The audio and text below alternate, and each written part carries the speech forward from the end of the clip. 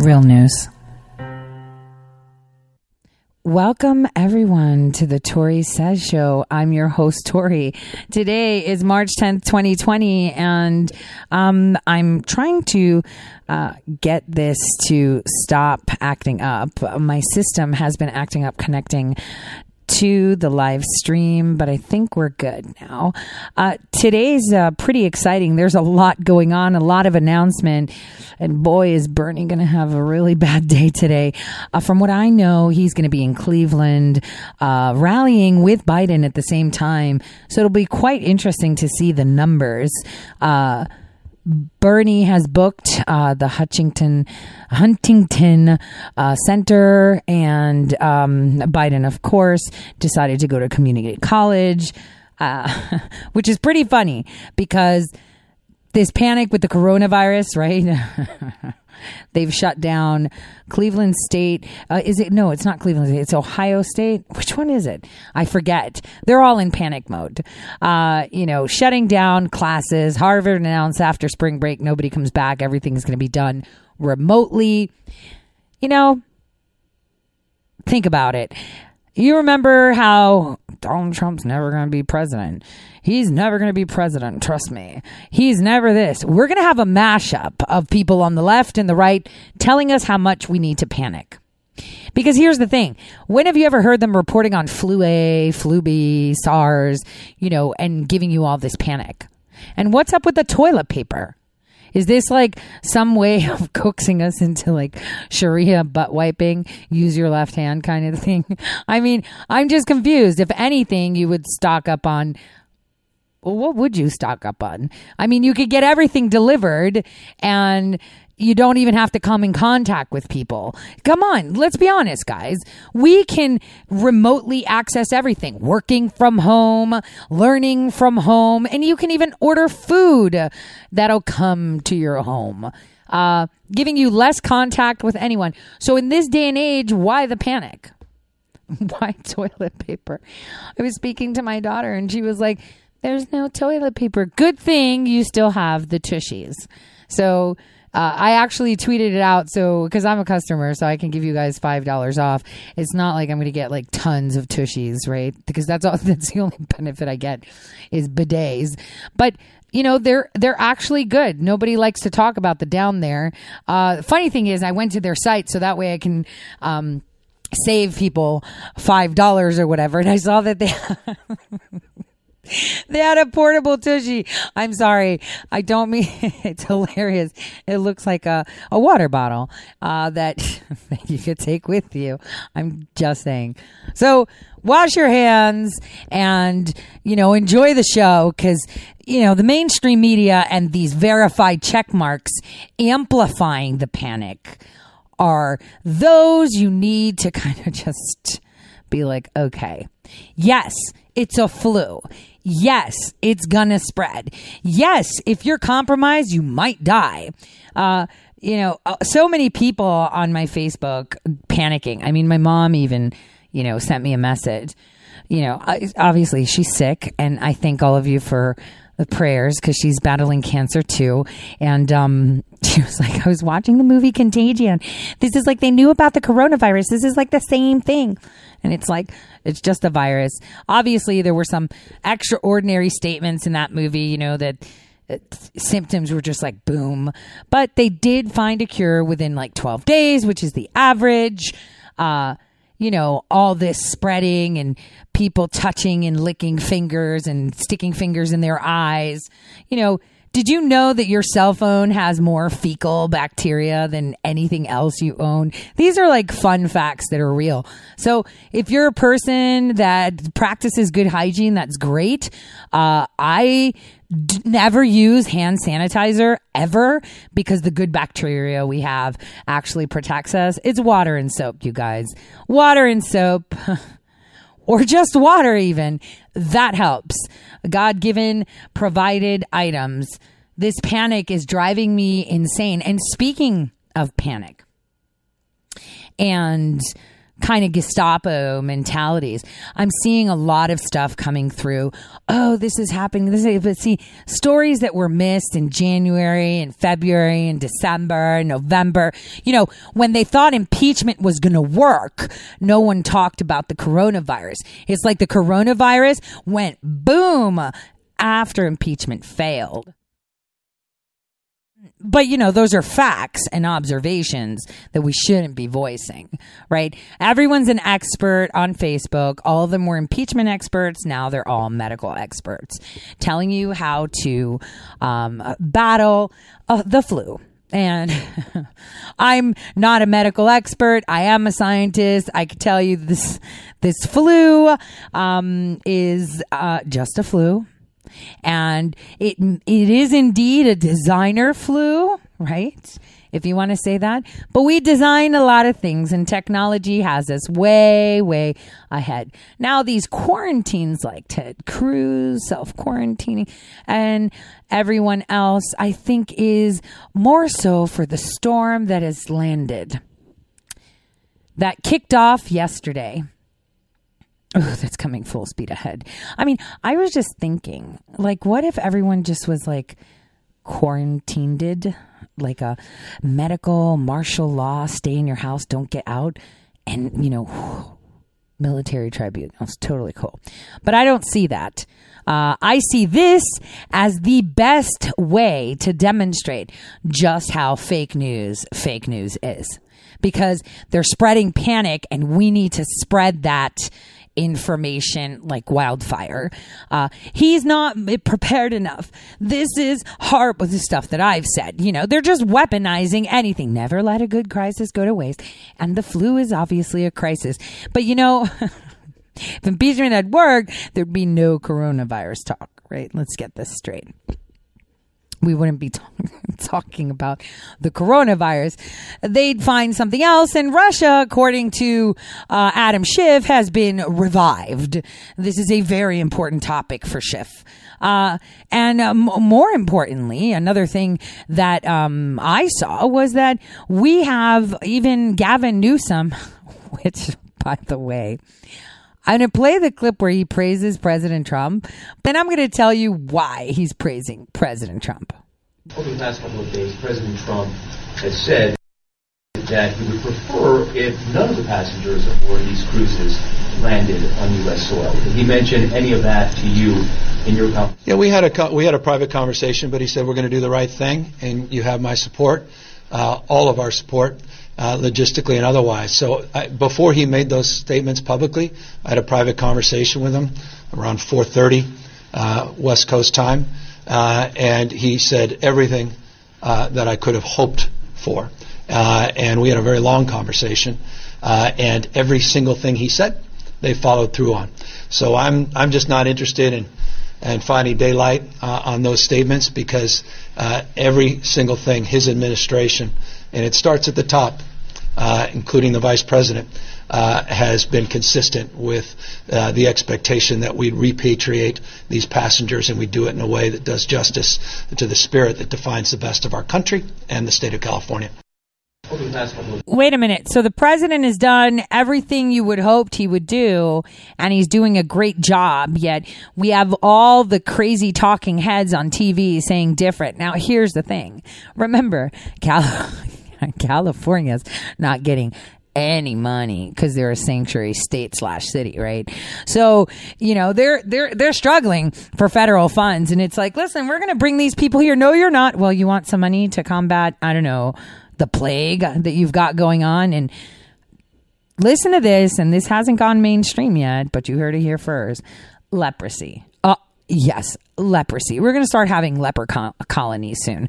And I heard this from a very, very, very important source of mine that works in a military installation around Silicon Valley. So this is pretty incredible. So now we're going to have leper colonies. I mean, with all the poop and the needles, it's obvious. And we also have, don't forget, there are laws, where if you walk into a store, like literally, You walk into like the supermarket, you fill your cart up with stuff. I don't know, like whatever you want, but it has to be under, I think it's, what is it, $800, $900, and you can walk out and it's not a crime. So Gavin Newsom has his hands full now that he doesn't have access to the federal piggy bank.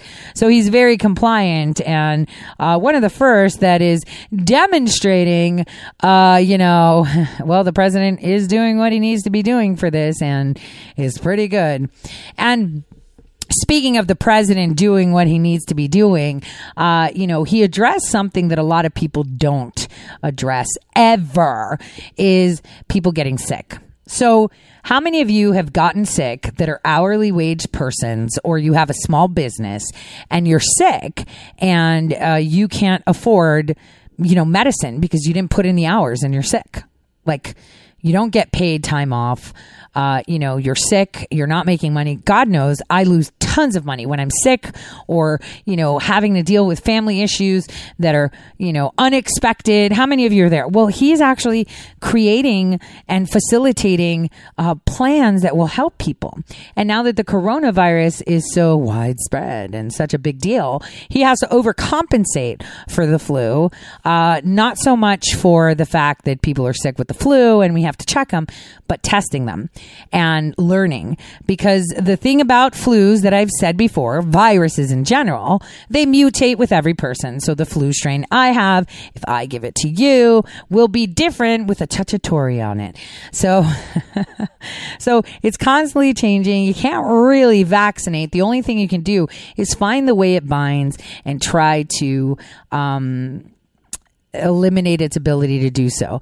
And this is what medications do too, right? If you have blood pressure, they act on certain receptors to stop the symptom of blood pressure rising, right? And the same thing goes for proper vaccines, which is not giving you the dead virus, but actually cultivating the virus and then finding ways to disable its ability to, I don't want to say procreate, but propagate within your system. So that is the goal, not giving you dead viruses to learn.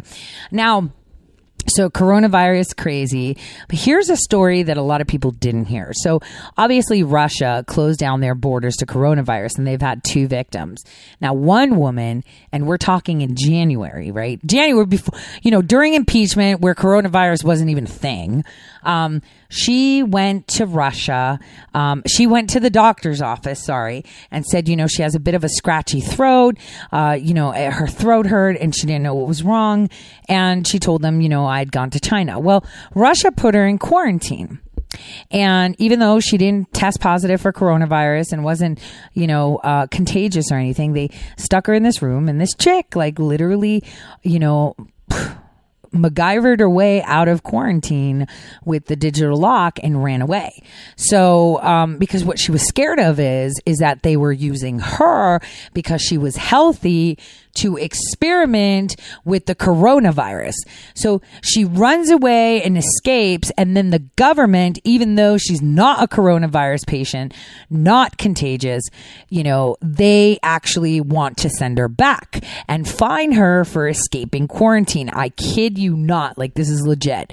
So in mid-February, there was like a whole court hearing in this tiny room with tons of journalists who supposedly are reporting on the fact that this coronavirus patient ran away, and yet they're all huddled in this small room talking with no mask, touching stuff, spitting, coughing, laughing, sneezing. And it's like, okay, I thought that she was a danger. So now the court, after determining that, okay, she's not a risk and she could go home and seek therapy or whatever for something she doesn't have, they're actually trying to lock her up back into isolation, even though she doesn't have anything, which makes you wonder. On the other hand, there have been reports that this weaponization of this virus is going on with the migrants at the border in Turkey.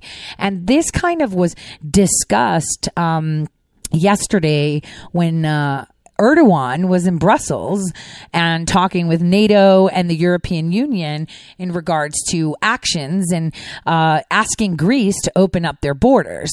And we'll talk about that later. So coronavirus, panic. is all what? Not just for the market, because, we all know that they wanted to tank the market. They wanted to push it. Now, we don't need to panic. And when I see people saying, you're not taking it as seriously as you should, or I stocked up, you should too, follow me, I know. It's like, I'll pass. Because I'm going to slot you into a mishmash of video where you're telling the world that they need to panic. So here's a little clip from Tucker, who says it. And you guys know, I love Tucker. Good evening and welcome to Tucker Carlson tonight. The Chinese coronavirus turns out to be just that, an epidemic. There's no denying that now. According to the official count, this country has recorded more than 500 cases of the virus and suffered at least 24 deaths. The real number is without question far higher than that. Soon we will have a better sense of just how much higher. By then, this epidemic will have caused economic damage whose effects may dog us for years. People you know will get sick. Some may die. This is real. That's the point of this script, to tell you that. You'll be forgiven if the whole thing snuck up on you as if from nowhere. An obscure virus arising from a meat market in eastern China to sicken American citizens in Oregon and New Hampshire and Illinois and Midtown Manhattan. It sounds ridiculous. Nor have our leaders helped us to take it seriously.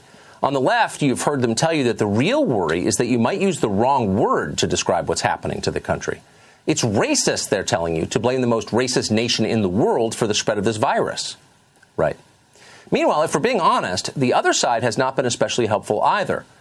People you trust, people you probably voted for, have spent weeks minimizing what is clearly a very serious problem. It's just partisan politics, they say. Calm down. In the end, this is just like the flu, and people die from that every year.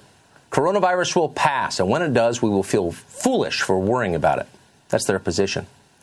No doubt these people have good intentions as they say this, many of them anyway. They may not know any better. Maybe they're just not paying attention. Or maybe they believe they're serving some higher cause by shading reality. Nobody wants to be manipulated by a corrupt media establishment, and it is corrupt. And there's an election coming up. Best not to say anything that might help the other side. We get it. But they're wrong. The Chinese coronavirus is a major event. It will affect your life. And by the way, it's definitely not just the flu. In a typical year, the flu in this country has a mortality rate of about 1 in 1,000. The overall death rate for this virus, by contrast, is as high as 3.4%. That's 34 times deadlier. But even that number masks the true effect because the mortality is not distributed evenly. For those aged 70 to 79, the death rate is about 8%. For those over 80, it's nearly 15%. Death rates are also higher for those with diabetes, respiratory ailments, or heart conditions. That's a lot of people. So what will things look like once the epidemic matures in America? Well, for answers, consider what's happening in Italy. Italy isn't authoritarian like China, and it's not backward like Iran. It is a modern, developed Western country, in many ways like our country. As of tonight, coronavirus has brought Italy to a standstill. The prime minister has suspended all travel throughout the country unless it's for work, health, or emergencies. All museums and archaeological sites are closed. All public gatherings have been banned. Sporting events are now canceled entirely for the first time since the Second World War. In effect, the entire country is locked down tonight. Over the weekend, prisoners rioted, causing several deaths. Italy is now suffering almost 100 casualties, people who've died every day from the virus. That's far worse than here. But the only difference likely is time. Early evidence suggests it takes about 6 days for the number of coronavirus cases to double. If that trend holds here in the United States, it will be just a few weeks until we are where Italy is now. In a few months, if nothing stops the virus, there will be millions of cases here. This is bad more than simply for physical health. The Dow Jones average fell more than 2,000 points today. That's a decline of more than 7.5%. It was the market's worst day since the 2008 financial crisis. It was the fourth worst day since the Great Depression. Grant Thornton, a major accounting firm, is predicting a global recession due to this epidemic and very low growth, if any, here in the United States. If a recession does hit, it will not be so simple to fight it. The usual stimulus efforts, tax cuts and lower rates, won't reopen factories that have shut down to contain a virus. It won't get people to eat at closed restaurants or shop in closed malls or attend canceled sporting events. We're going to have a demand problem in this economy, and that's a big deal. In other words, our country is likely to experience a painful period we are powerless to stop. None of this is justification to panic. You shouldn't panic. In crisis, it's more important than ever to be calm. But staying calm is not the same as remaining complacent. It does not mean assuring people that everything will be fine. We don't know that. Instead, it's better to tell the truth. That is always the surest sign of strength. As they level with us, our leaders ought to prepare the public for what may come next. If a recession is coming, we need to save money for the possible effect of that. If travel restrictions are coming, we should know that too. Already, the nonstop Acela train service between New York and Washington, which is critical to a lot of people, has been suspended. The Indian Wells tennis tournament in California, one of the largest in the world, has been canceled for this year. The March Madness basketball tournament is supposed to start in a couple of weeks, but it could be held in front of empty stands or postponed or canceled as well. In the end, you may be given the option to work from home, but eventually may be ordered to do that. You should know. We should also focus on preparing our healthcare system for the worst. The time of containing coronavirus with widespread testing and individual quarantines, blocking the borders. Useful, but that time is over. There are too many cases here now. We cannot stop this epidemic. We can only limit the damage that it does. Now is also the time to start looking ahead to the future. Think about what it would mean to face a deadlier version of coronavirus. It's not unimaginable. It's very easy to imagine. Are we ready for that? We're not ready now. We ought to be. One of the first things we can do to prepare ourselves is break our dependence on China for essential medical supplies. Last week, China's official news service published a piece gloating that the country has brought coronavirus under control.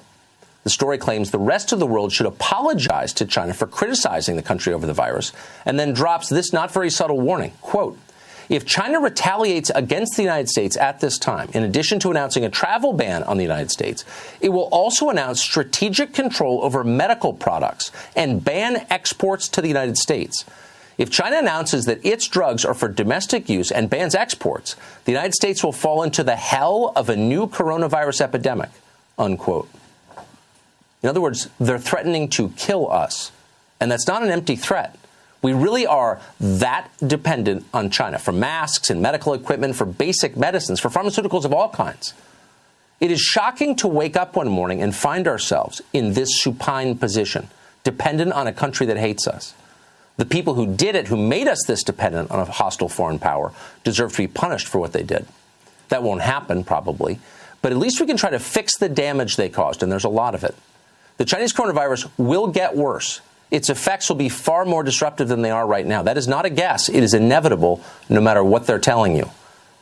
So what he's saying is that this is indeed a virus. This is indeed highly, it has more efficacy on angiotensin too, basically. And that specific feedback pathway is very important. So it's important to maintain yourself to be clean, to not, ingest or contract the virus just like you would any other flu.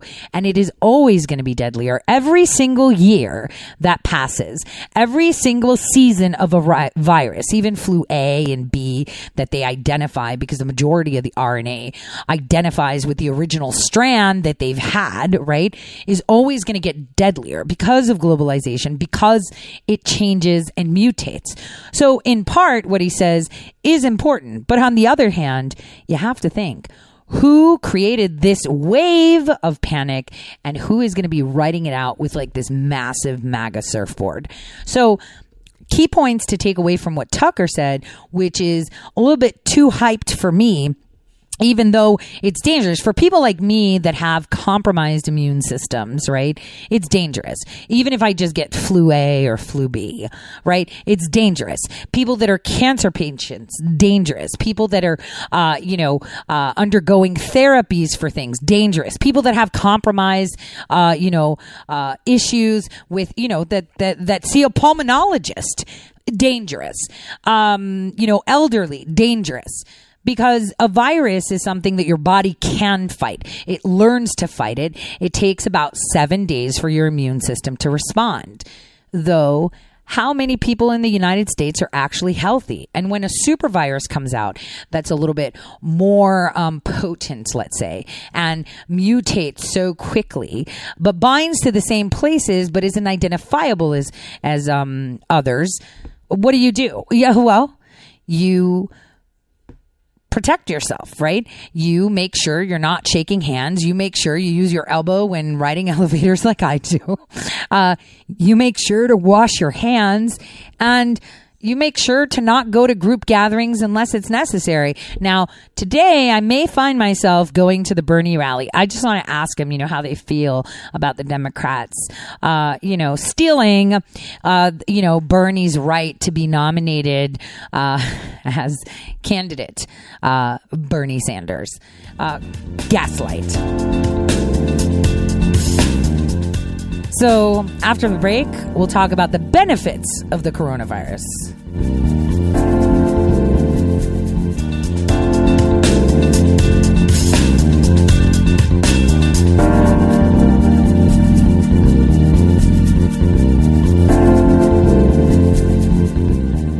All right. Welcome back, everyone, to the Tori Says Show. Before we delve in onto the benefits of this coronavirus outbreak, because there's always a positive side to things, I just wanted to say for my Subscribestar subscribers, I detected last week that I had a specific corrupt file that was targeting very specific files. It was constantly changing my image files to files that could not be opened.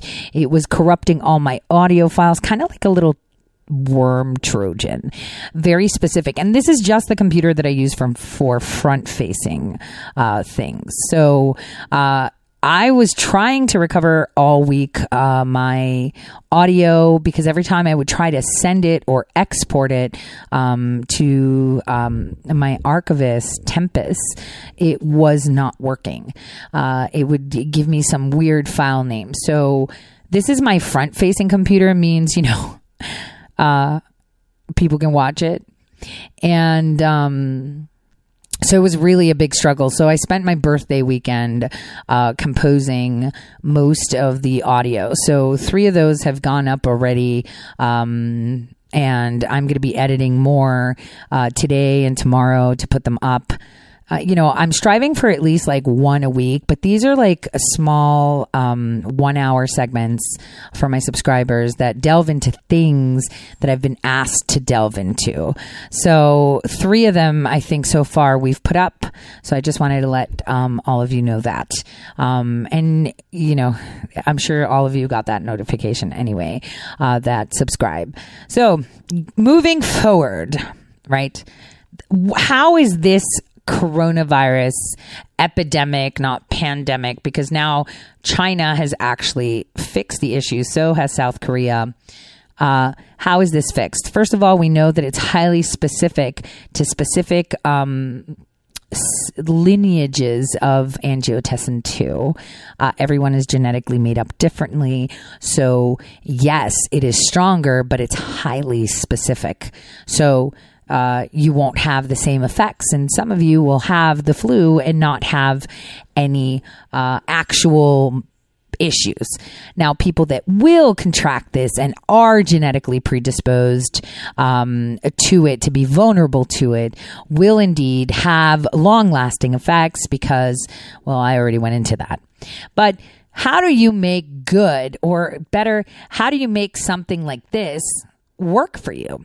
So I believe instead of them just trying to target China for making a deal with the U.S., because those were the talks, and as you know, China threatened back, it exposed a bigger issue that President Trump has been trying to put forward. Issues, not issue.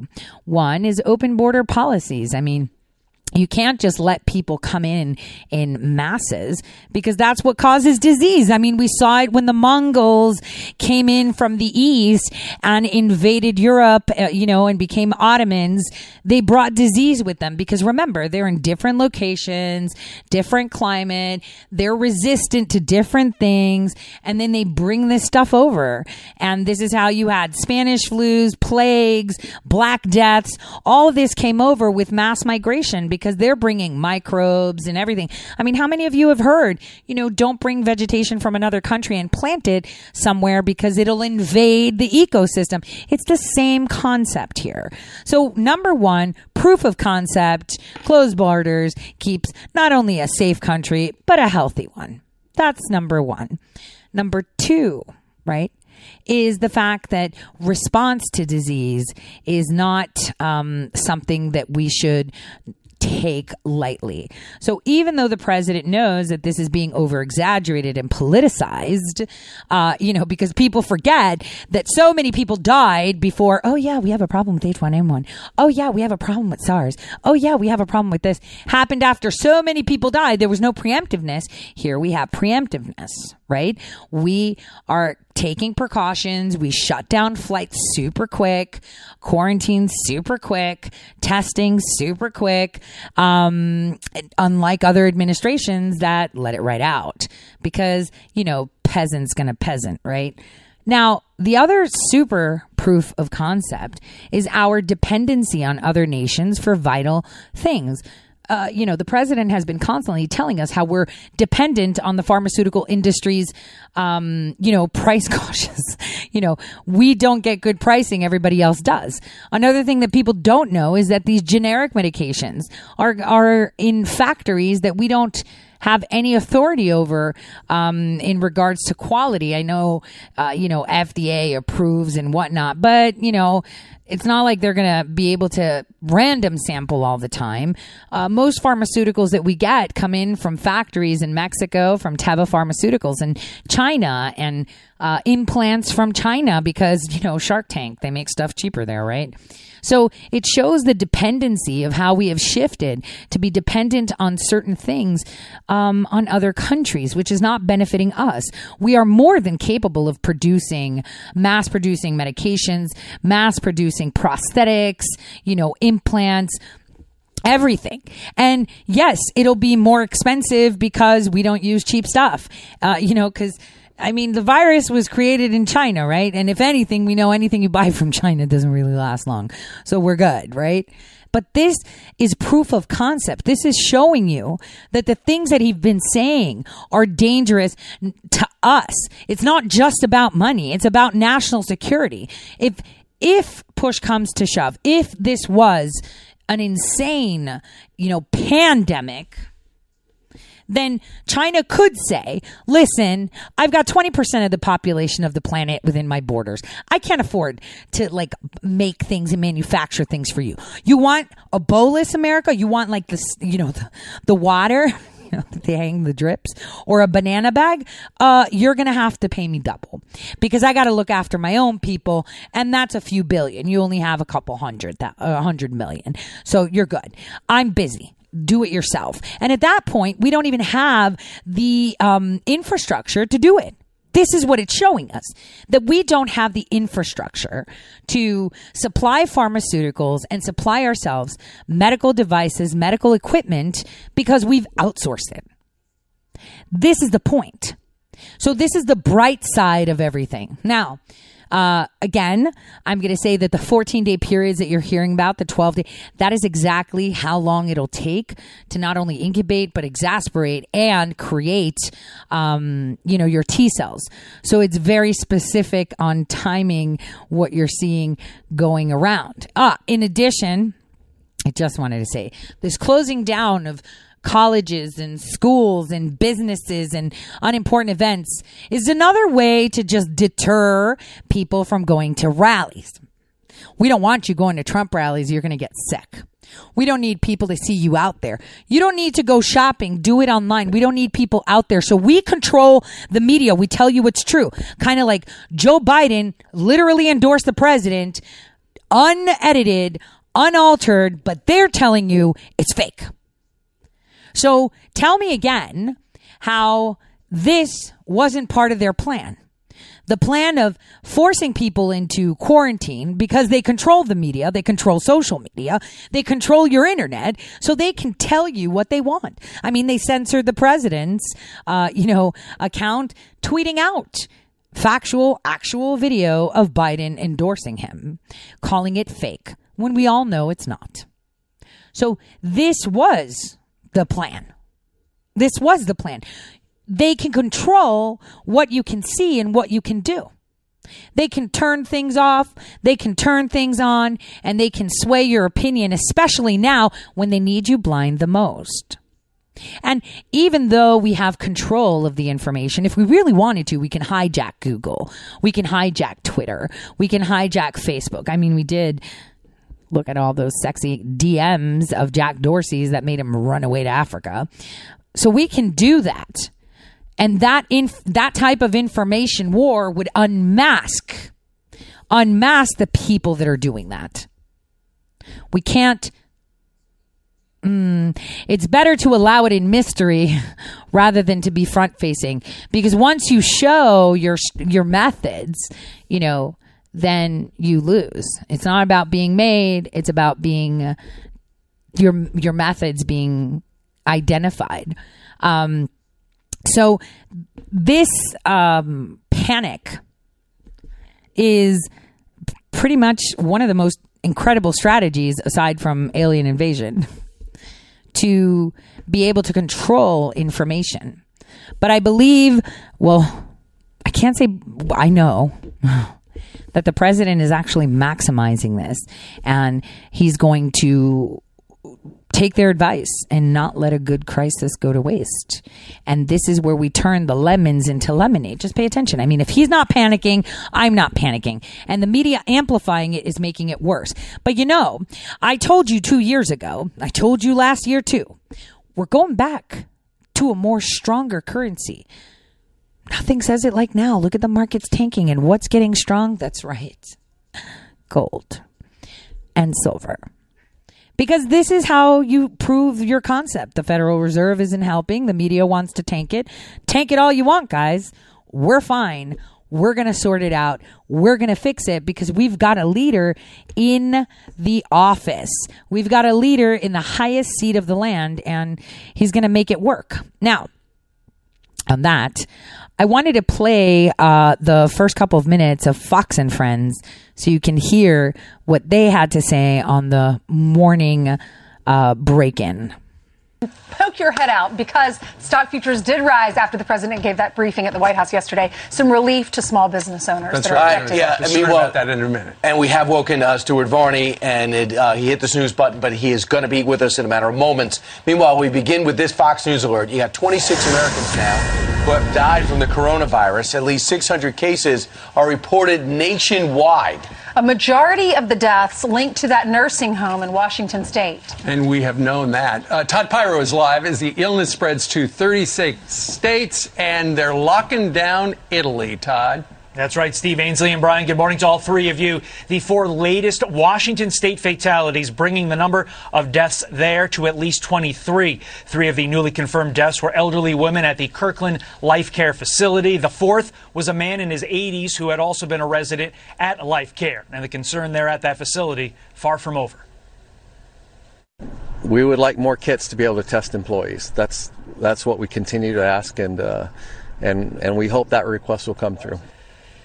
Here's where we stand now. 36 states have cases of coronavirus, with at least 600 cases nationwide and 26 deaths. All this as the cruise ship forced to idle for days off the California coast pulled into the port of Oakland yesterday. The Grand Princess, with more than 3,500 people aboard, has 21 confirmed cases, a number of the passengers to be quarantined in military locations throughout the country. Staying in the Bay Area, Santa Clara County has banned events with more than 1,000 people in attendance later this week, following the area's first death from COVID-19. And St. Patrick's Day parades in Boston and in Dublin both canceled. Elsewhere around the globe, the Italian leader put his entire country on lockdown, urging all 60 million Italians to stay home, while Israel announced that all travelers coming into the country will be put on a 14-day quarantine. Meantime, Chinese President Xi Jinping made his first visit to Wuhan this morning, that, of course, being the epicenter of the outbreak. Steve, Ainsley, and Brian? That's right. Thank you, Todd. They're kind of taking a little victory lap because they've been able to contain it here, there in China. Let's bring in Stuart Varney, host of Varney & Company over in Fox Business. Stuart, yesterday the market sold off 2. Before we get into the market thing, I just wanted to say, Italy locked down. Do you guys remember what happened to Italy this fall? We talked about it on the Tori Says show. We talked about an invasion of what? Do you guys remember the ship with the Africans that came from Somalia and Eritrea? Do you guys remember that? How they were just taking boats and they were calling them Syrian refugees, but all of them were Africans and they were coming from Libya. Do you remember? We did like 2-3 shows I mentioned it.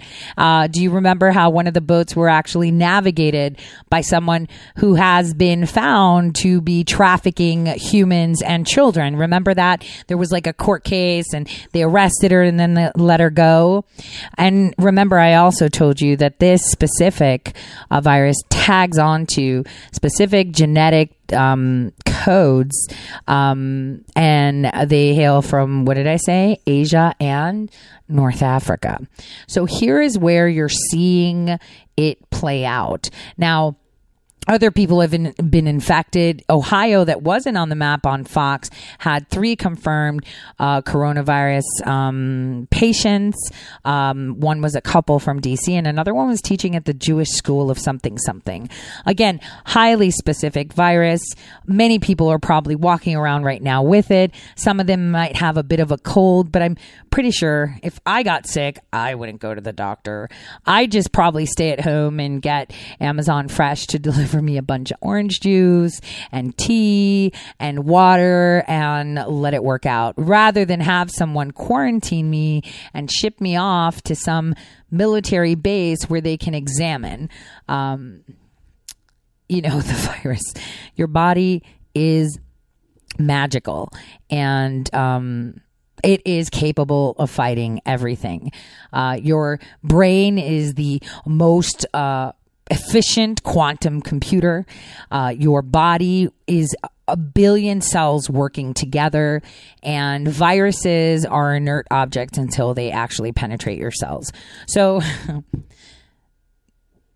what we need to just look at with this whole virus scenario, this whole flu, is that it is just that, a flu. More potent, highly concentrated, and very specific. They've told you that. So that's probably why Twitter preemptively put out the whole, you can't be racist against, certain people for being sick, etc. Oh, and just so you know, if you've had the COVID-19, you're a carrier for life because it alters things. It leaves it actually causes, it's like HIV. You always have it. So this is kind of a double-edged sword. Very important weapon, and a weapon that was not expected to be triggered, but nonetheless will be conquered. 2,000 points. Yeah. How much of it was Corona panic, and how much was it the gas war between the countries of Saudi Arabia and Russia? I call it 40-60. 40% of it was the virus, because we don't know what impact this social distancing is going to have and the quarantine is going to have on us. But the other 60% was this oil price war, which sent the price of oil tumbling and raises the prospect of some bankruptcies among the frackers in America. And the end, not the end, but a decrease in our oil output, because it's not real for oil when it's at $33, $34 a barrel. Stuart, the Dow, the S&P 500, the NASDAQ all rose after the president gave the briefing, helping out these small business owners. Do you like his plan? His plan, just in case folks at home missed it, potential payroll tax cut for hourly wage earners so that no one misses a paycheck. Conversations with the hard-hitting companies like airlines and hotels, how we can resolve the problem. And then working with small businesses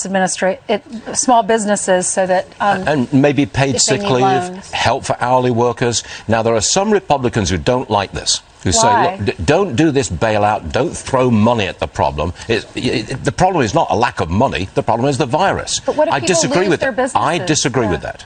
I think that you don't bail people out because as if they've done something wrong.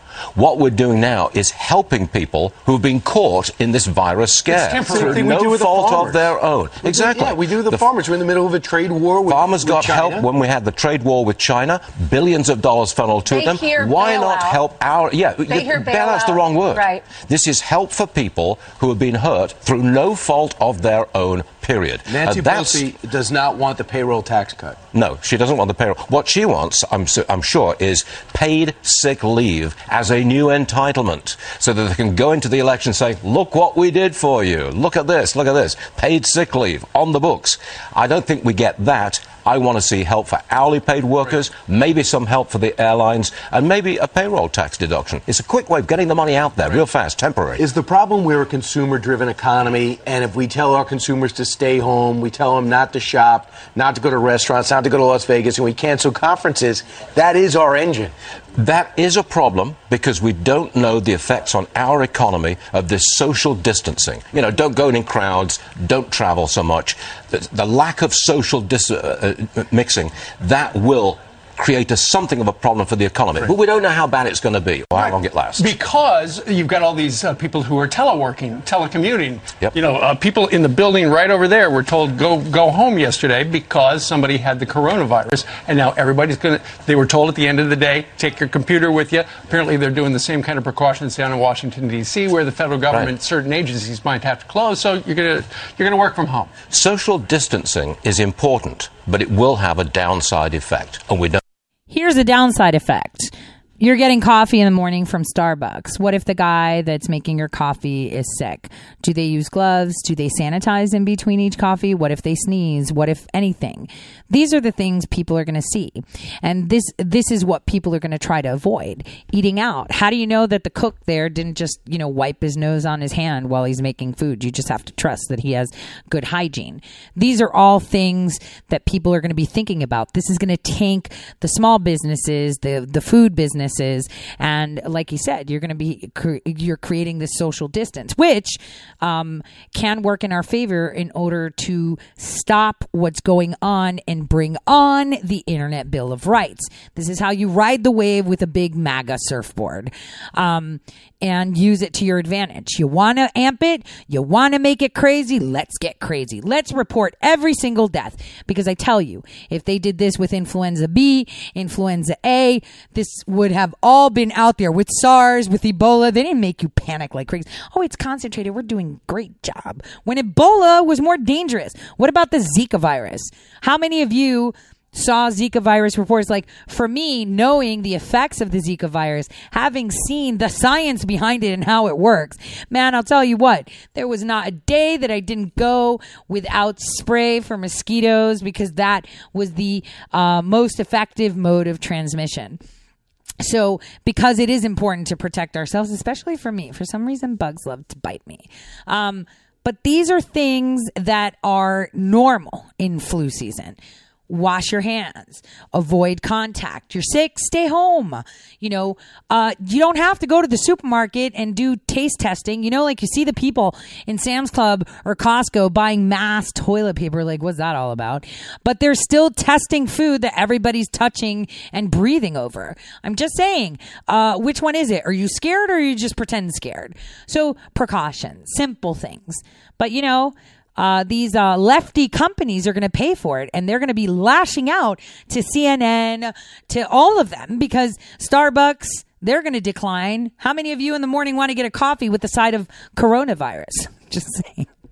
And I'm saying this because the one time that I got the flu was when was the last time I got a flu? I know I had the flu. It was in 2009, and I was sick. I was like really sick. Like I felt like, oh my gosh, I'm going to die. And my kids were away. It was just me for the week. And my symptoms started to come out, like 4 days. No, that's a lie. I think it was like closer to when they were coming back, like a day before my kids were coming back. And I remember thinking like, that's impossible. I've been home. I've been studying, and, I got my food delivered, like to cook, right? The only thing that I actually had contact with people was literally at Starbucks. And so from then I was thinking, when it's flu season, I don't go to Starbucks and get coffee, because there's so many people that go by there. They're so busy. They're so crazy. They'll wipe their hand on their forehead, because it's hot, it's quick, it's fast, right? And I actually said, oh, whatever it was probably the cup where I just popped in or touched the counter or something, because there's so many people. That's the only time I could have contracted the flu there. So good hygiene is important. But again, the president of the United States right now is making good on this crisis.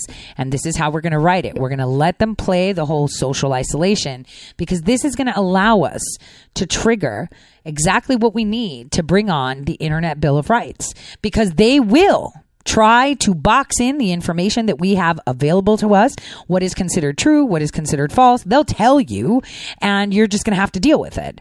So after the break, we're going to talk a little bit more about Turkey, Russia, what Turkey is doing, how they've pandered to NATO, and also a few other stuff that are pretty important in regards to Biden, et cetera, et cetera. So that's what we're going to be talking about after the break, unless, what's to come comes quicker, per se.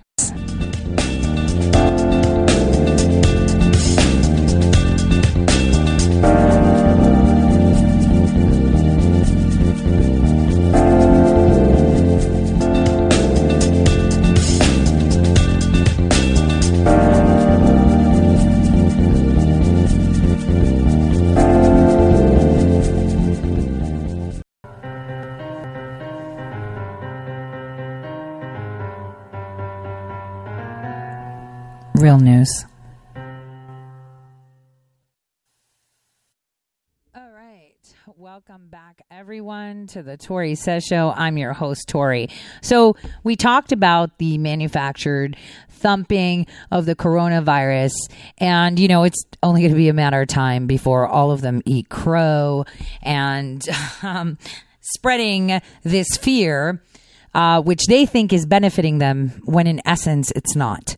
But while we're distracted with the coronavirus, we have to remember that the Ukraine investigation is going on. Hillary Clinton will be testifying, and Joe Biden is now implicated in massive hospital fraud. A lot of you probably missed this. Take a listen. Claimed James Biden promised medical companies his last name and political connections could open doors for them and help land major deals and investments that never came. In January, the FBI raided a hospital in western Pennsylvania linked to James Biden. The rural hospital is one of several run by the healthcare provider AmeriCorps.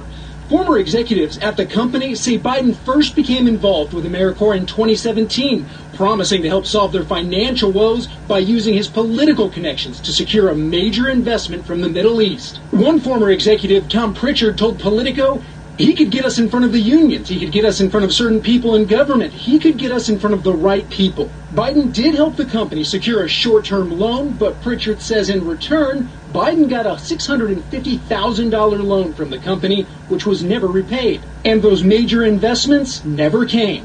Biden also allegedly promised medical service companies that his older brother, the former vice president, would promote their healthcare models as part of his 2020 campaign. Two of those companies are now suing James Biden and AmeriCorps in federal court over an alleged scheme to drive the firms out of business and steal their business models. A Biden campaign official says Joe never discussed AmeriCorps with his brother or expressed support for the business. But the elder Biden did meet AmeriCorps' founder at a 2017 fundraiser for the Beau Biden Foundation, though the official says if the two interacted in any way, it would have been a handshake and nothing more. James Biden and AmeriCorps have denied the allegations against them, but in a recent court filing, the two companies suing them said they have received a massive amount of new evidence implicating Biden, and they plan to introduce it in the coming weeks. Oh, dear. What was that? Okay. And then we have Hunter Biden using his connection, James Biden, obviously Joe Biden. Yet what we have to worry about is the coronavirus.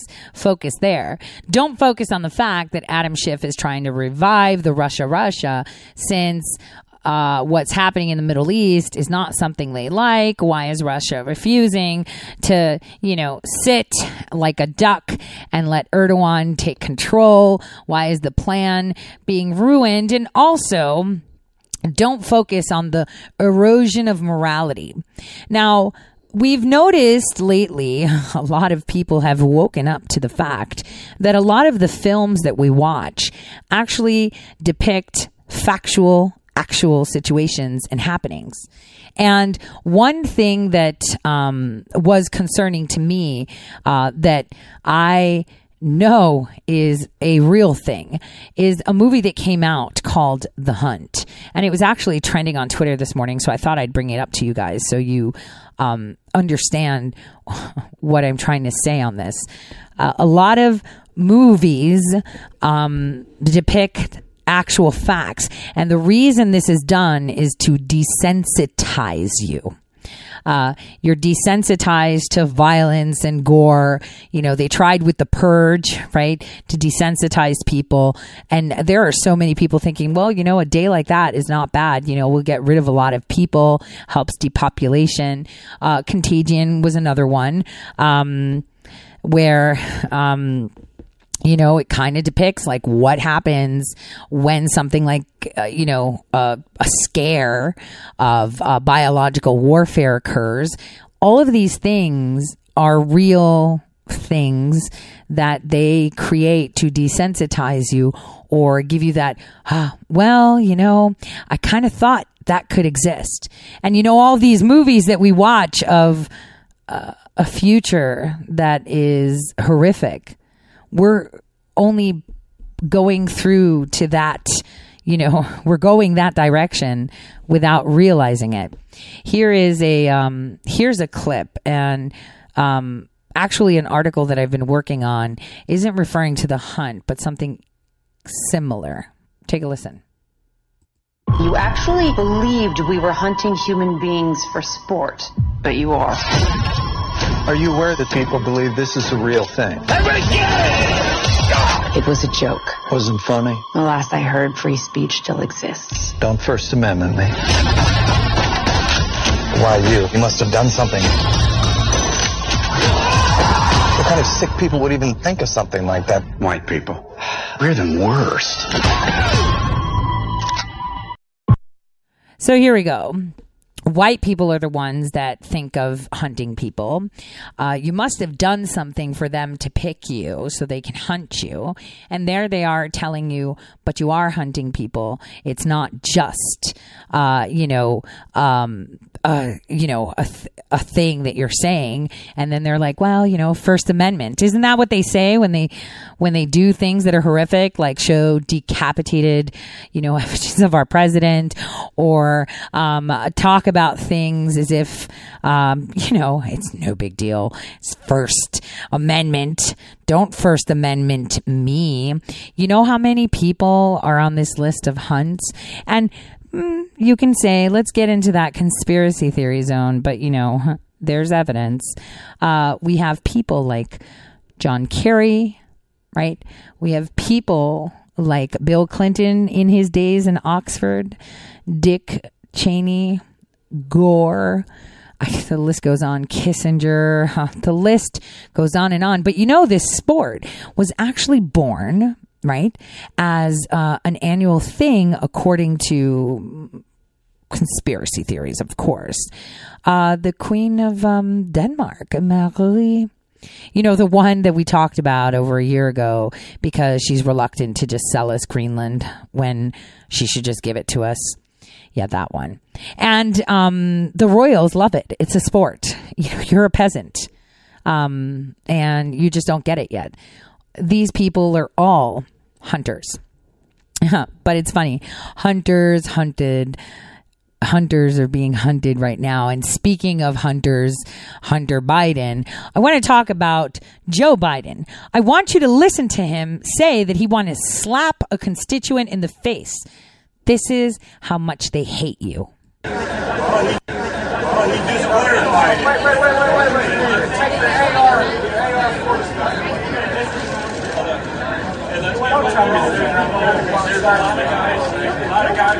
He said, don't tell me that. He said, don't tell me that. I'm going to slap you in the face. Boy, do they love you. How dare you humans, peasants that are nobodies, step up and tell us what is and isn't. This is how they respond to you. This is how they see you. You are nothing but a pawn and a means to their way. That's it. So one thing that, these hunted people now are panicking over is disclosure, and disclosure on many, many things. Yeah, I think I'm going to get into that after we just cover Turkey first, right? Yeah, I agree. Someone was like, oh my gosh, I want this, but I want an update on Turkey. So yes. Okay. My listeners are right. Let's go to Turkey right quick. Okay. Take a listen to the discussion Erdogan had with NATO's Secretary General. Distinguished Secretary General, my valuable friend, distinguished members of the press, ladies and gentlemen, I would like to salute you with my most heartfelt feelings and regards. As you know, on 27th of February in Idlib, there's been a heinous attack against our soldiers who have put their lives out there in order to ensure the security of our country. Following this attack, on 28th of February, within the framework of Article 4 of the Washington Treaty, we have invited the NATO Council for an extraordinary session, shared information with our allies, and held consultations. And during our talks today with Distinguished Secretary General, we addressed primarily the situation in Syria. I have emphasized the importance of the immediate provision of the additional support that we requested from NATO and our allies during the Council meeting. Turkey's Syrian border is also the southeastern border of the NATO.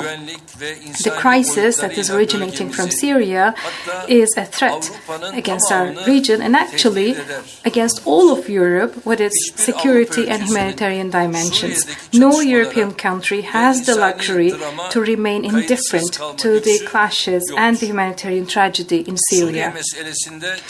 We should raise our efforts more than ever regarding the Syria issue. Turkey has been fighting against threats and dangers that are originating from Syria for exactly 9 years. We are the only NATO country that has fought against Daesh man on man and has had martyrs for this purpose. And furthermore, we are hosting 3.7 million Syrian refugees. And we are expecting concrete support from all our allies for this fight that Turkey has been carrying out on its own and with great sacrifices. NATO is in a critical period when it should clearly manifest the alliance solidarity. A significant part of our requests from NATO are relating to full implementation of the measures in support of defending Turkey on the basis of the decisions taken in 2012 and 2015. Distinguished Secretary General said that on this issue, work is ongoing in the alliance and that he is personally following up the process. I would like to also conveyed our considerations regarding irregular migration to the Distinguished Secretary General. We will also discuss these issues also with the Presidents of the European Council and the European Commission that I will soon meet. It is beyond reason and understanding that an ally and a neighboring country points towards Turkey as the one responsible for the wave of irregular migration. And I have expressed to Distinguished Secretary General that we are not going to allow this country to use the current situation and use the European Union in order to obtain unjust gains for itself. Together with my valuable friend, we also exchanged opinions on the peace process in Afghanistan and the future of NATO presence in this country. Turkey will continue to stand with its Afghan brothers and sisters independent from the developments. Distinguished members of the press, Turkey adds to the strength of the NATO and the NATO adds to the strength of Turkey. But of course, what is of course essential here is that NATO provides added value value to our country's defense and counterterrorism efforts. Moreover, it is also essential that our allies show solidarity with our country without discrimination or political conditions. It is very important in the sense that the support we request is provided without further delay. I believe that the necessary steps will be taken in the upcoming process, and I would like to thank the distinguished Secretary General. President Erdogan, it's a pleasure to meet with you here today. Turkey is an important and valued ally, contributing to our shared security in many different ways. We have just discussed the serious security situation in Syria and the refugee and migrant crisis which this has caused. The ceasefire in Idlib is holding, and we have seen a decrease in violence over the past days. It is important to build on this to ensure protection of civilians and secure access for humanitarian aid. Turkey is the ally most affected by the turmoil and the violence in Syria. No other ally has suffered more from terrorist attacks, and no other ally hosts more refugees. NATO will continue to support Turkey with a range of different measures. This includes defensive missile systems, helping to protect Turkey against threats from Syria. We also support Turkey with air and naval presence. And over the years, NATO has invested more than $5 billion in military facilities in Turkey, including important infrastructure such as naval bases and radar sites. All of this demonstrates NATO's strong commitment to Turkish security. The indiscriminate bombings by the Assad regime and Russia have caused untold human suffering. These attacks have increased the movement of people towards Turkey, which already hosts close to 4 million refugees. We recognize that Turkey is carrying a heavy burden, but Turkey must play its part in finding a longer-term solution to this crisis. I have followed with great concern the events unfolding at the Turkish-Greek border in recent days. The issue of migration and refugee flows is a common challenge that requires common solutions. So I welcome the dialogue between Turkey and the European Union, and I trust that a way forward can be found. NATO will continue to play its part. We are currently deployed in the Aegean Sea to help tackle the refugee and migrant crisis. Allies are also prepared to continue to support Turkey, and we are exploring what more we may be able to do. The President and I also discussed a range of other issues, including NATO's relations with Russia and the Turkish purchase of S-400 air defense system, as well as the situation in Afghanistan. NATO remains a platform for discussion between allies of these and many other issues. So, President Erdogan, this is why I greatly welcome the opportunity to meet with you again today. So thank you so much. Thank you. Wow. The most passive-aggressive, we're not jumping into war with you response ever. Throwing back the S-400 purchase, throwing back that, yeah, we recognize 4 million, 3.7, whatever, refugees, but throwing back that he pointed out that he stands with Afghanistan. That is a very big deal. His statements was, we're going to be backing them, and you're either going to have our back and let us do this because we know that you're organizing for a Kurdistan. We know that you are doing this, and we're not accepting this. Now, listen to the analysis of Erdogan. Listen to the analysis of Erdogan in Brussels. This is telling you what Erdogan is trying to push. He's saying that he's trying to kill two birds with one stone. Listen to this. Turkey's president is trying to achieve in these talks today in Brussels. This has had always a domestic dimension from the very beginning, from the outset. Being pressurized in Idlib province, the quagmire of Syria, Erdogan, in his anger, in what many see as an impulsive reaction, ordered the massive build-up alongside the Greek border and also the Aegean. And this has caused, naturally, an outrage, especially in Greece. This, as I said, is more or less entirely domestic dimension, also putting a pressure on EU. But there is a growing resentment against the Syrian refugee presence in Turkey. And Erdogan calculates, as a master politician, to also drag the voter bases of the opposition parties, many of whom are also oppositional to the refugees' presence in Turkey. So he's trying to hit two birds with a stone, one might say.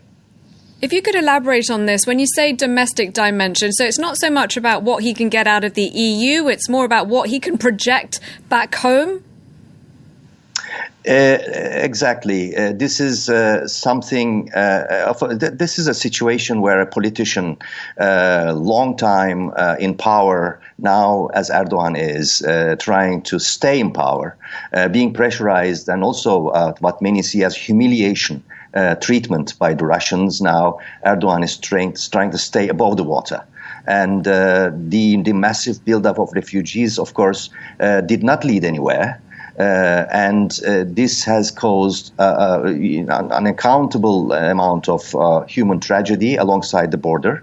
And this time, surprisingly, European Union, the Commission, the top figures of the EU seem to have changed the attitude, and they are now more harshly responsive to what they see as the threats from Turkish president. So Ursula von der Leyen hours ago said that Turkey must get back all these refugees from Greece and also from the border areas. So this will be sort of an arms wrestling in Brussels today.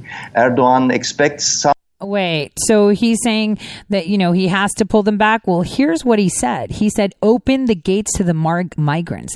This is exactly what Erdogan said. Between the two sides, we've had European officials talking darkly about blackmail. The Dutch Prime Minister, for example, said that the EU should not renegotiate with the knife to its throat. So pretty stark language there from Mark Rutte. But more generally, there's a sense in the EU that perhaps the two sides can discuss how to make that 2016 agreement more effective, because it's true that a lot of the money promised has not been paid yet. It is a complex process because the money's going to about 100 individual projects rather than to the Turkish government. So it does necessarily take time, but you could argue the EU has been too slow in dispersing the money. But I think the perception that the EU might give something, therefore giving into, as one official called it, blackmail, that is something the EU will be very keen to avoid at these talks. And also remember that from the EU's perspective,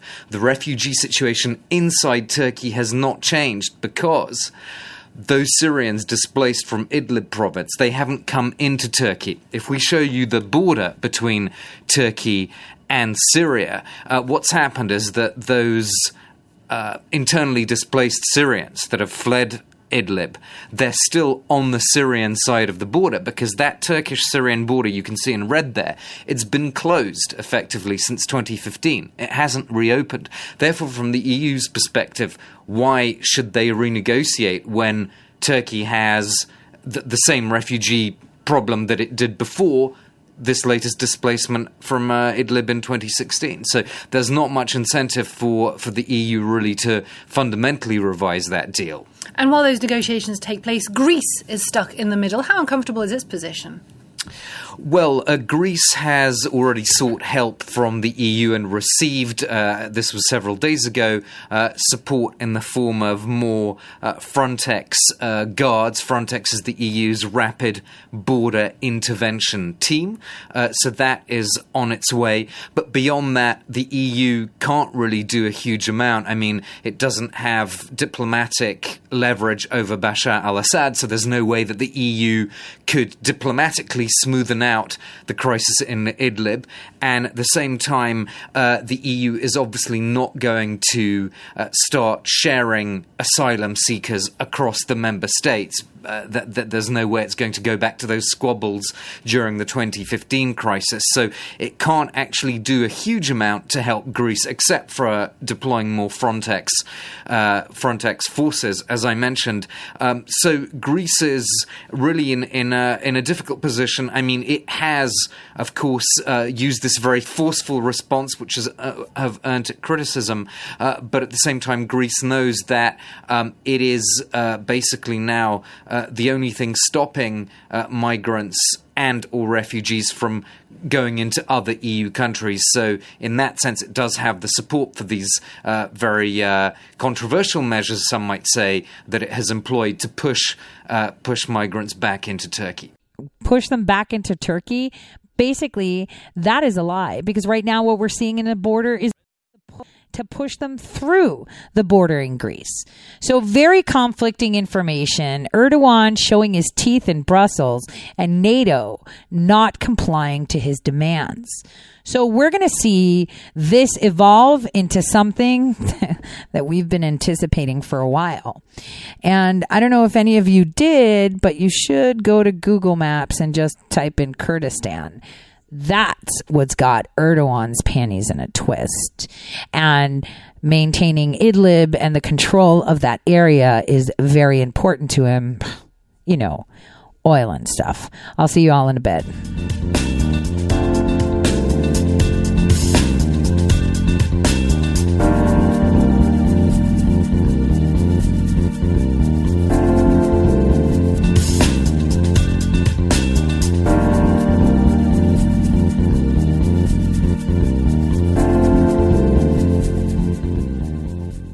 All right. Welcome back, everyone, to the Tori Says Show. So I am going to shift gears and talk about stuff that my subscribers on Subscribestar probably have more in detail knowledge. But I want to talk about the climate, not climate control, but the climate and the atmosphere, the political atmosphere that we're experiencing right now. This hijack of what we're supposed to feel, how we're supposed to react, and how we're supposed to respond to things. I've talked about reality hackers, you know, the ones that tell us what is really supposedly going on and how we don't know what's going on. And they're here to tell us what they're putting out. You know, the panic that we see about so many people are being killed by the police. The coronavirus is going to kill you. Orange man bad. No, we're the best. The Democrats are perfect. You know, we're not reckless throwing our support behind someone with dementia. Look at Hillary Clinton. She looks amazing. Great speaker. Look over here. You should be eating this, not that. This is how you should look, not that. This is what you should say, not that. These are all ways to control people. And now, I just wanted to say that, I wanted to make mention of what your consciousness, how it's being hijacked. If you actually use those 6 inches, you know, between your ears, which is one of the largest computers ever, and embrace the fact that your DNA has history and eons worth of information that you just don't know how to tap into. things would be a lot simpler for you to see. You project your own reality. Many times I've said that I travel to the future.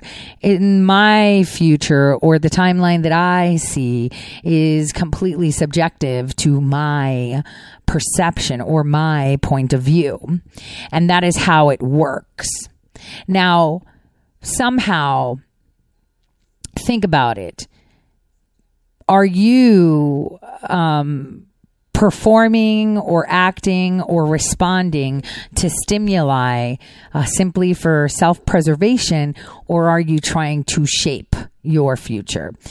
This is a question I want all of you to ask yourselves at some point. I mean, I should always take the advice that I dish. And I think Scott Adams said it best. I'm really good at giving people other advice, but not really good at applying it to myself. That's what he told me.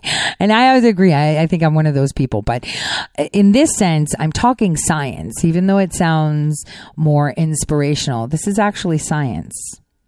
People and individuals can collectively push conspiracies or ideas into the public ether by way of a collective.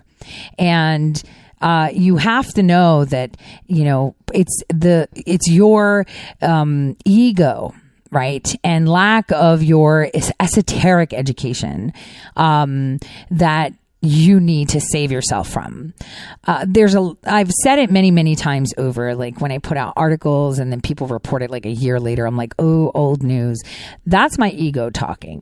Because in essence, if that wasn't, my ego talking, I wouldn't mention it. This is something embedded in our DNA. We love recognition, right? We love that. But in essence, we should be focusing on messages, not the messenger.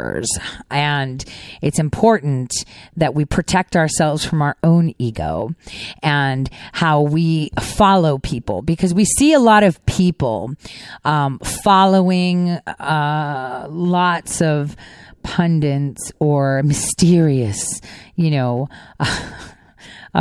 Twitter posters with like froggies or whatever in their pictures. Some of them coming out to you and telling you their life story and telling you things.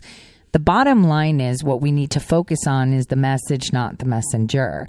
And what we need to do is take away what we can. Whatever source of information you happen to cross, you have to be aware that it's down to you tapping into that inner understanding and protecting yourself from yourself. Instead of hating people and pointing people out or saying, oh, I don't listen to you, I only listen to this person or whatever. I think we need to look into ourselves rather than fall. Because for the clowns out there, if we are divided, they stand. And if we are united, they fall. That is the way it is. And that is how they push it. I've talked about the Blue Bloods many, many, many, many times, and how they use human beings for their gain in every which way. There are things that you would not fathom happen to human beings every day. When I see Turkey coming out speaking of, I'm so concerned about these migrants, I think of the thousands of bodies that washed up on the shores of Greece in 2015 that were void of vital organs. They harvested their organs and tossed them to the sea, and they hoped that people would believe that they drowned. This is how it is. This is how it moves. Image, control of information.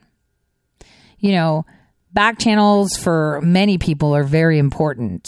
There are many modes of input, right? There's sound, there's visual, there's, reading, movies, videos, flipboards, radio, right? TV, print, social media, chatting, so many ways. The bottom line is to stay consistent on message and one message only, and that is transparency. I was watching a live town hall of a city that's filled with clowns that got busted for making employees sign papers threatening them that if they talk to the media, they're in trouble. Now, that's a big problem. Right. That's actually illegal. And if there's unions, they should be involved. But what I noticed was a lot of grandstanding and Cory Booker things, pull out that fake sword and die on it kind of thing. That's exactly what you see. That there's all this facade, right? This joke, this mesmerization.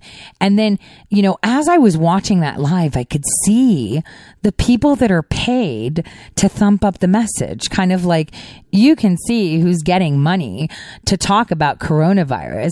I mean, if I was Starbucks, I'd pull my ads because you're not going to be getting people getting coffee. McDonald's, heck no. Burger King, heck no. Why would you go eat fast food when you don't know if the person, who has that low paying job doesn't have paid time off? So if you don't have paid time off, you're 20 million times more than likely to go into work. Think.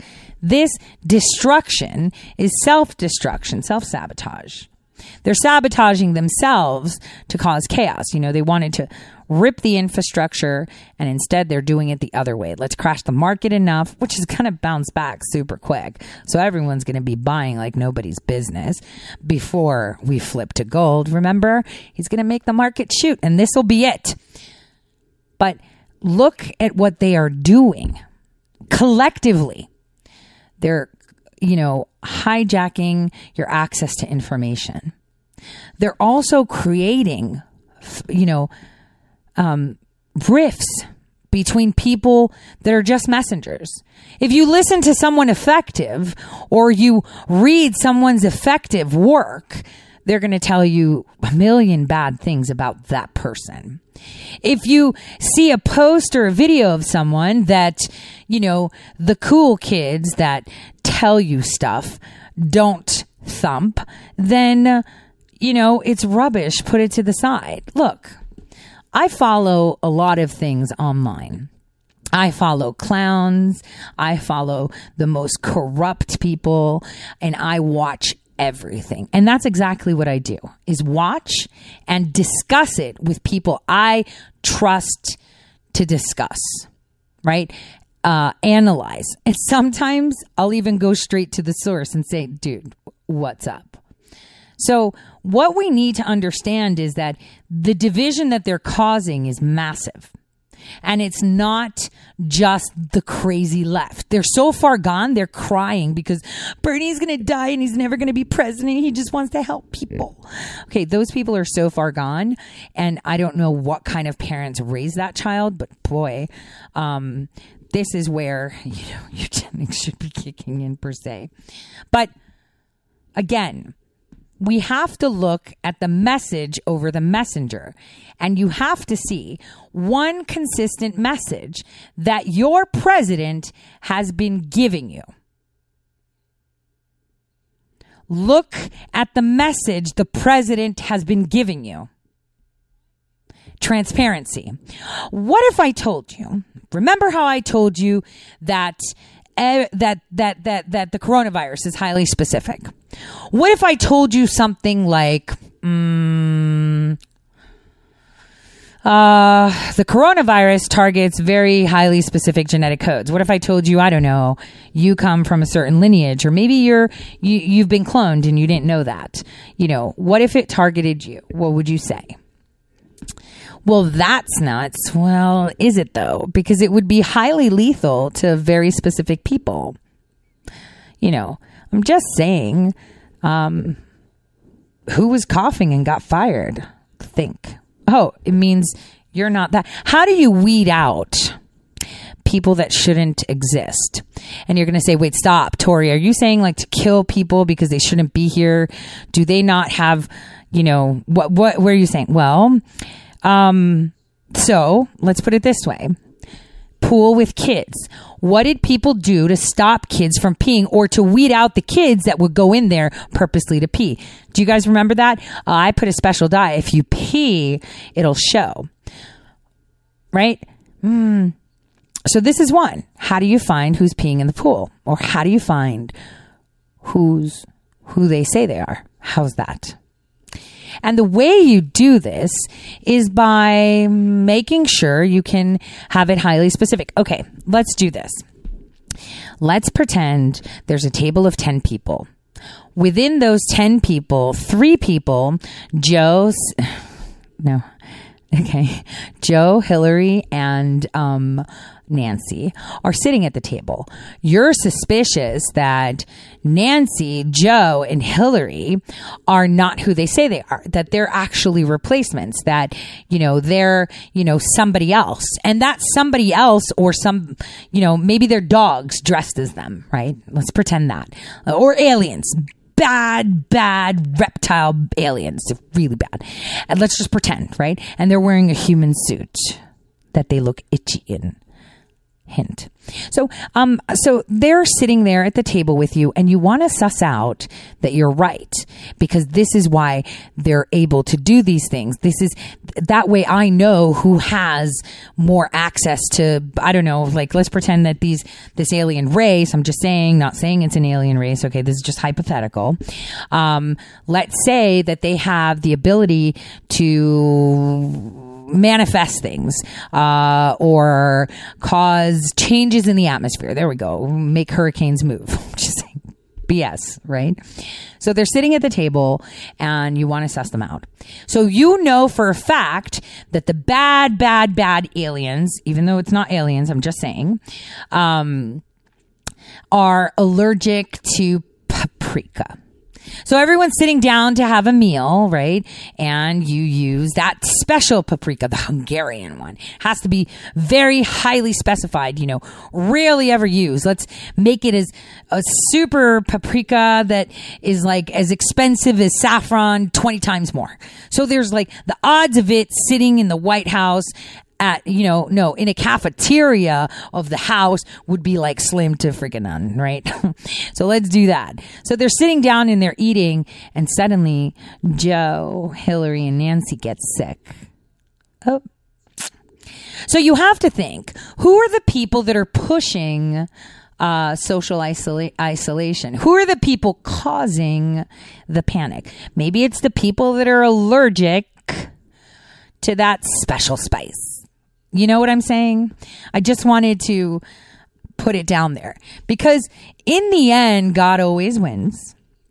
And when things happen, when humans cause things to happen, when we create things, when we play with things as if we're gods, they tend to find a way to rectify themselves. Always. Because that is the resilience of the human race. And so only thing you must think of is who is it targeting? Who is being effective? What if it's just people that love pizza? Because it's very specific, right?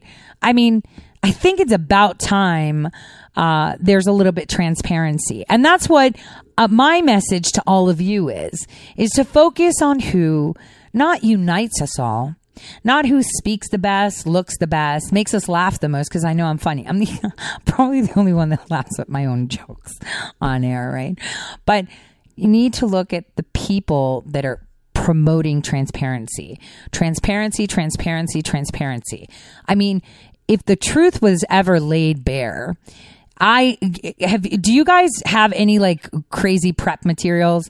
Like, I have batteries in case of an emergency and stuff like that. Do you know what I have? I have a stick of magnesium. I kid you not. Scrape it with a little bit of leather and I've got fire instantly. Even if it's wet, it's very easy to make fire. I don't do rubbing twigs and, matches can get wet. So can a stick of magnesium, but spark. So think of it that way. You're prepping. Your prepping should be just to look for transparency. And again, your president is promoting transparency. Your president wants to tell you, dude, this is a hoax. Trust me, this was released because even President Xi needs to eradicate sleepers. Just saying. This has happened. It was weaponized and this is growing. Look at who's getting sick, the Pope. Look at who's pushing for you to be isolated. Look at what they're doing. Look who invaded to bring it and aren't sick, but others are. This is the reality that you're not seeing. You're busy focusing on other things, busy focusing on what they're telling you. It's pretty interesting if you think about it, this whole transparency thing. These people are sick. And in the end, there is nothing that can stop this. Nothing. Because even those that wear white hats can be black hats. And even those that wear black hats can be white hats. It all depends on how it works. Homeland Security put out a campaign. And it is called the DHS Blue Campaign. Blue Campaign. Again, Blue Campaign. And in that campaign, they push to see, do you want to partner with us to stop trafficking? Do you want to help us stop it, human trafficking? And so they're telling us, engage with us, educate your staff, stakeholders, and communities about using the resources that Homeland Security has for you so you can help me. Now think, Department of Homeland Security has been secured.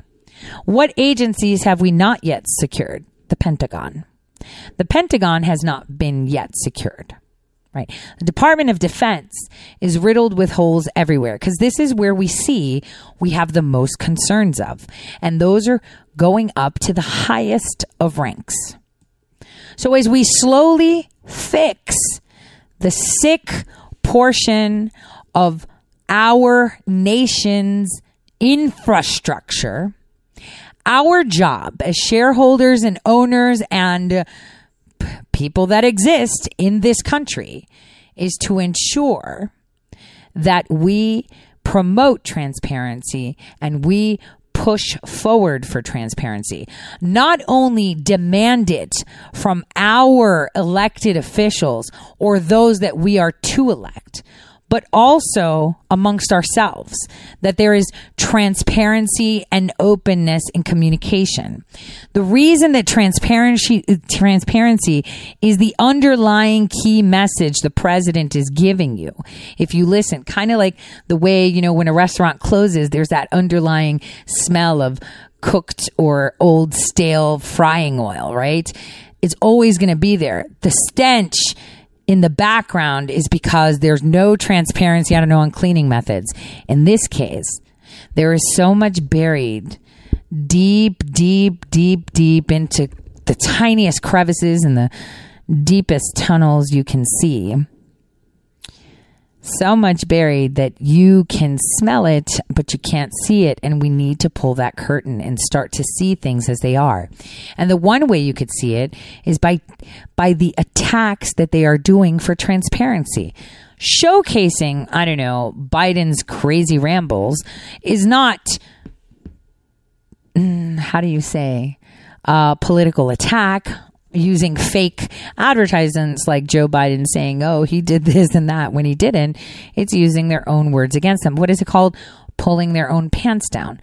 When you see that there's a concerted effort to stop you being able to share truth, to share facts, to bring light, kind of like Laura Loomer did, that's when you know that they're in panic. Biggest panic, Harvard says, don't come back to school after spring break and you can leave now if you want. I wonder why. Who attends Harvard? Listen to Tucker Carlson speaking with Harmeet Dillon. I just want you guys to listen to this. Meanwhile, on Twitter, a short video of Joe Biden retweeted by the president became the first Twitter video ever to be marked as, quote, manipulated media. What's going on here? We think you know. Harmeet Dillon is an attorney and advisor of the Trump campaign and someone who's deeply versed in the ways of big tech. She joins us tonight. Harmeet, thanks so much for coming on. So is what's happening here what seems to be happening here? Absolutely. What you're seeing here is big tech giving a big assist to one side at the expense of free speech and transparency. And to be clear, Tucker, they know that the president utilized this media to communicate with voters directly in 2016 and win, and they're not going to let it happen again as easily as it did before. And so meanwhile, Americans have become inured to this censorship, and the government's doing nothing about it. So we have a real problem on our hands. I don't understand how monopolies, which shouldn't be allowed to operate anyway under current law, are allowed to subvert our election way more profoundly than Putin ever considered doing. And the Congress just sits there, part of it controlled by the Republicans, and does nothing. Explain that to me. Yeah, absolutely right. The problem here, Tucker, as you've covered on your show many times, is that politicians talk out of both sides of their mouths, and I mean politicians in both parties. They take cash from the big tech companies, Google, Twitter, and Facebook. The lobbyists' hordes are descending and welcome in Capitol Hill at all times, and many of the staffers in Capitol Hill and even in the White House are interested in that revolving door that gets them a big salary, triple what they're earning now or more when they leave government. And so that is a confluence of factors. Meanwhile, the FEC has not caught up with this new technology, and there are no rules governing what looks to me and you like a in-kind contribution from these companies to these campaigns, and at a great expense to our democracy. One side is allowed to use effective ads and mock our president. The other side is labeled as manipulating speech, when in fact we're simply showing the words of Joe Biden, which are really deeply troubling. And so, and this goes much deeper, Tucker, when you look at the coronavirus. Zero Hedge was a website that was showing the truth about that and its origins in China. It's now been banned from Twitter. And so there are very sinister implications of allowing these companies to manipulate and show exactly and choose exactly what speech we can see as Americans. Exactly. What speech you can see as Americans. So isolating us and causing us to socially disperse, one, protects them from getting sick and being carriers to target them, and two, to control the messages. You need to just look at that. Just pay attention to the little things that are happening. There is a little bit of, there are a few hints that are falling into your lap online that you don't see. Nothing. Gosh darn it. And I can't talk about it yet because I have to wait till it goes. Gosh darn it. Well, I guess we'll have to talk about it tomorrow. From all of us here at Red State Talk Radio, God bless. And maybe my tweets will hint you in the right direction. Have a fabulous evening. See you tomorrow.